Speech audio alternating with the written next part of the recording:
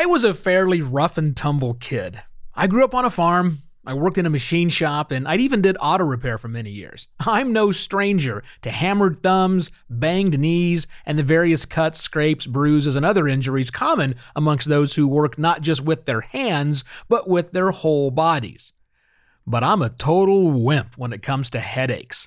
The slightest twinge of pain from my head has me running for the medicine cabinet and seeking the sanctuary of a quiet, dark place. That makes me the epitome of sympathetic to those who suffer far greater than I.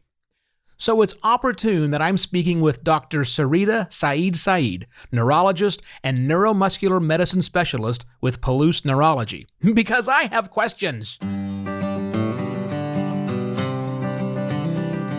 This is the Health Podcast, the show by Pullman Regional Hospital. I'm Evo Terra.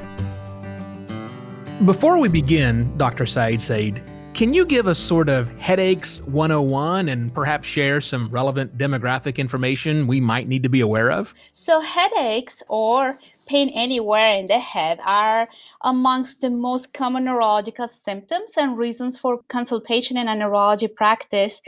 And according to the World Health Organization, almost half of the adult population has experienced a headache at least once in the last year. And according to the Global Burden of Disease study that was updated in 2013, migraine was found to be the sixth highest cause worldwide of years lost due to disability. And headache disorders in general were third. Wow, that's a lot more than I was thinking. Can you talk about some common causes of headaches? We currently do not fully understand what causes most headaches, but we know that there are structures in the head that can signal pain, such as the blood vessels in the head and neck, the tissues surrounding the brain, such as the meninges, and some of the nerves originating from the brain. Also, some other structures, such as the sinuses, teeth, muscles, joints, and the scalp. But the brain itself and the skull are not responsible for it. So we know what's not responsible, but what is responsible is still a little bit of a mystery. Modern science. Talk to me about the types of headaches that we have. There are over 300 types of headaches, and what we do, we classify them in mainly two groups, the primary and the secondary types of headaches. Primary headaches are those that are not caused by any underlying disease or structural abnormalities, and these are benign. On the other hand, the secondary types of headaches, those are new headaches that are occurring along with another disorder or disease that is known to be capable of causing this headache. So there is an underlying cause, which can be an infection, head injuries, bleeds, tumors, etc. And so there are different headaches in these groups, primary and secondary. So clearly with 300 and across those two groups, some are much more severe than others. I want to focus in for a moment on one type of headache, which I'm sure most of our audience has heard before, and those are migraines. What makes a migraine different from some other type of a headache? So as I mentioned before, there are these primary headaches and secondary headaches. And I wanted to dwell a little bit more on different headaches that are in these groups so then I can compare them. Okay. So we have the primary headaches, those that don't have an underlying cause and are benign. Migraine headaches are one of them. And along with migraines, there are other types of headaches, such as tension type of headaches that are also one of the most common headaches that are a reason of consult. There are the trigeminal autonomic cephalalgias, that includes the cluster headaches, those trigeminal neuralgias that people experience, other headaches like the ice cream headache, the benign cough headaches, and other headaches. They have in common one thing, which is there's no underlying disease. And just to expand on the other type of headaches, these are headaches that have an underlying cause, such as could be a vascular disorder, could be an infection, could be maybe a trauma to the head, among others. So migraine headaches are classified according to certain criteria. And while we have the common belief in the population that all severe headaches are migraines, that's not true. While migraines are very severe, there are certain features that have to be fulfilled. Migraines are 2 to 3 times more common in women than men. It's important to bring this up, as I could see this in my consultations. Most of the time, my patients that are complaining of migraines are women. And we believe that migraines are caused by changes in the blood flow of the brain and also nerve cell activity. Usually, a migraine headache has to have the presence of at least two of the following characteristics, and these has to be throbbing in quality, unilateral, moderate to severe in intensity, and or worse with physical activity. And they have to be present 4 to 72 hours, and they can present nausea and or vomiting, or both sensitivity to light and sound. Some migraines can present with auras, which are symptoms that can present before or with the headache. And these are symptoms that people can experience in their vision, sensory abnormalities, speech, language, weakness, and other symptoms that are better characterized when they are evaluated by their physicians. So a lot happening for migraines. We talk about migraines as one thing, but it sounds like they are multiple different things with that. On a similar line, let's talk about some warning signs of headaches. How do I know if, in fact, the headache that I have is something that should cause me to go seek out medical attention? This is a very important point to make in headaches, not only for the patients, but also for primary care physicians, who are most of the time the first person that patients encounter to seek help for this complaint. There are a few that are well known to be red flags. One of them is a first new headache that develops after age 50. This is usually a complaint that requires imaging and further evaluation. Also, a major pattern change in a pre-existing headache, an unusually severe headache, or a headache that gets steadily worse. Complaints of the worst headache of your life. This is a buzzword in the medical community that many times can warn about the presence of an intracranial bleed. Headaches also that increase with coughing of movement, headaches that can come up abruptly, especially when they wake you up from your sleep. If the headache worsens when you're laying flat, if headaches are accompanied by systemic symptoms such as fever, stiff neck, if they cause confusion or memory problem, or any other symptoms similar to those that can be seen in strokes, also that's something that has to trigger immediate medical attention. There are a few other warning signs that I like to prevent my patients about. These are headaches that occur with a very painful red eye, or pain that comes with tenderness near the temples.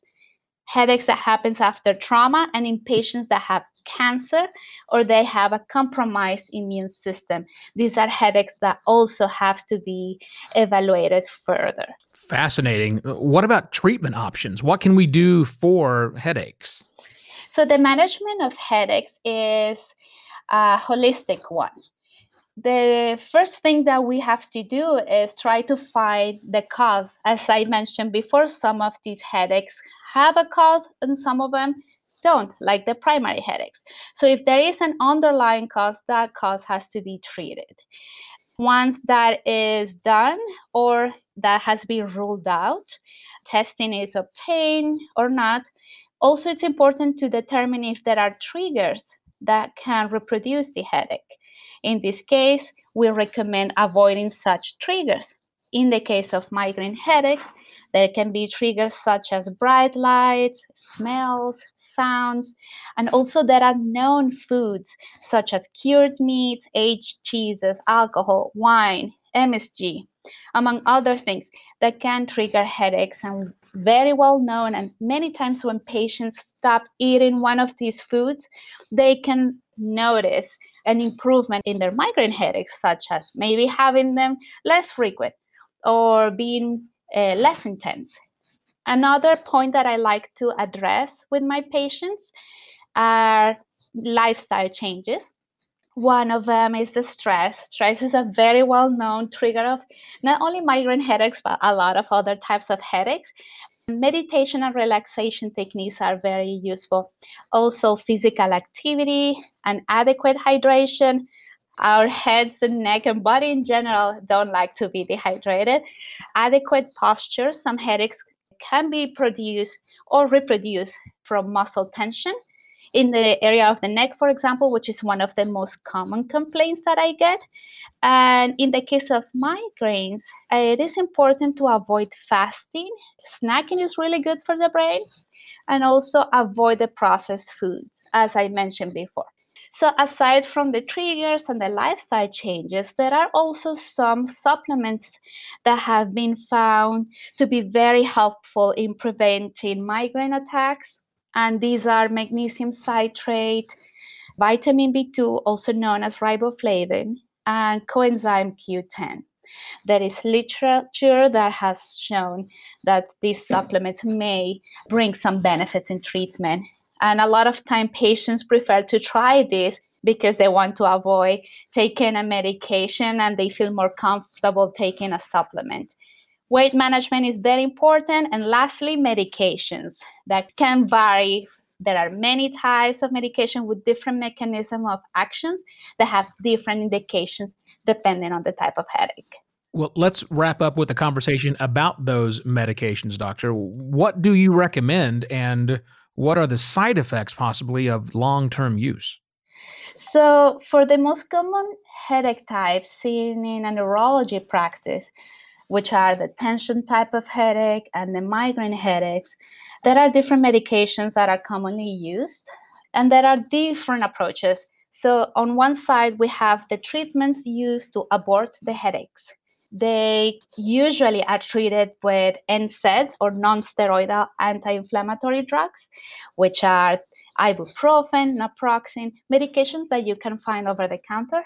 Also Tylenol or acetaminophen, and caffeine acetaminophen combinations. We also use anti-nausea medications. For the most part, at the beginning, I like to start with an anti-nausea medication along with either an NSAID or acetaminophen. In some patients, especially those with migraines, there are other type of medications that include the triptans and ergotamine, among other medications, to help break the headache when it comes on. I like to make a point that the use of opioid is not recommended in the treatment of headaches. And there is concern that opioids not only can change the perception of pain, but it could also cause rebound headaches. So I tend to recommend away from this option. So when patients experience 6 to 8 headache days in a month, or they have the severe subtypes of headaches, or they have 3 or more disabling headaches a month, at that point, I consider starting a prophylactic or preventative medication. There is an indication for these medications that are to be taken every day and prevent headaches in the long run. For the migraine headaches, since we've been talking more about this type of headache and is the most common cause of consultation in the headache realm, there are some medications. The most commonly prescribed are topiramate, beta blockers. There are also tricyclic antidepressants such as amitriptyline, which can also treat tension type of headaches. And they are very popular. These are usually well tolerated. There are other medications that include antiepileptics. There are other antidepressants and medications that are used also for nerve type of pain. Of course, the best way to determine which medication is best for anybody is to consult with their physician. And there is a long list of treatments that can be tailored based on the side effect profile and also coexisting medical conditions. And of course, not all patients respond or react to medications the same way. With topiramate, some of the most common side effects include weight loss and kidney stones, and also some foggy thinking. Most of the time, the foggy thinking resolves after taking the medication for a few days or a week or so. But for some patients, it becomes a problem, and if not tolerated, it is indicated to switch to an alternative medication. For the beta blockers, patients have to monitor for lightheadedness, and since it can affect their blood pressure and their heart rate, they have to be cautious about it, but usually can be very well tolerated. And again, everybody responds differently. With the amitriptyline, it can cause sleepiness and some people can gain weight. So these are things to watch for. There is a new class of medication that are the CGRP inhibitors. CGRP stands for calcitonin gene-related peptide, and this peptide is involved in pain transmission, and the levels increase during a migraine attack. It is also thought that it plays a causative role in the production of the migraine attack. So these medications inhibit the peptide, and current literature has shown really good results with a really good side effect profile and seem to be very well tolerated. But usually for me to recommend these medications, I like to try at least the topiramate and beta blockers. And if they fail it, then I go ahead and try these that are newer. One important thing is to always avoid polypharmacy, which is having many medications at the same time. And I try to optimize one medication before I decide to discontinue or to stop it. I would never stop a medication before about 3 months of treatment before I can consider that the patient has failed it. And medication overuse headaches is also a concern. So I try to screen all of my medications before I prescribe anything, just to not do harm. And just wanted to lastly mention that there are some non-pharmacological treatments available. These are new technologies that includes the transcutaneous supraorbital nerve stimulator and the single pulse transcranial magnetic stimulation. That a lot of times, while they can be expensive, patients that have had problems with tolerating medications or that they have required to take more than one find extra relief by using these non-medication forms of treatment. Well, doctor, thank you very much for the detailed conversation on what is clearly a complex problem. That's Dr. Sarita Saeed, a neurologist and neuromuscular medicine specialist with Palouse Neurology, who also provides services at Pullman Regional Hospital, Gritman Medical Center, and Whitman Hospital and Medical Center. You can get more information about those services at palousespecialty.com. Thank you for listening to this episode of The Health Podcast, the show by Pullman Regional Hospital. I am Evo Terra. If you found this episode helpful, please share it on your social channels. And be sure to check our entire library of past episodes, which you can find at pullmanregional.org.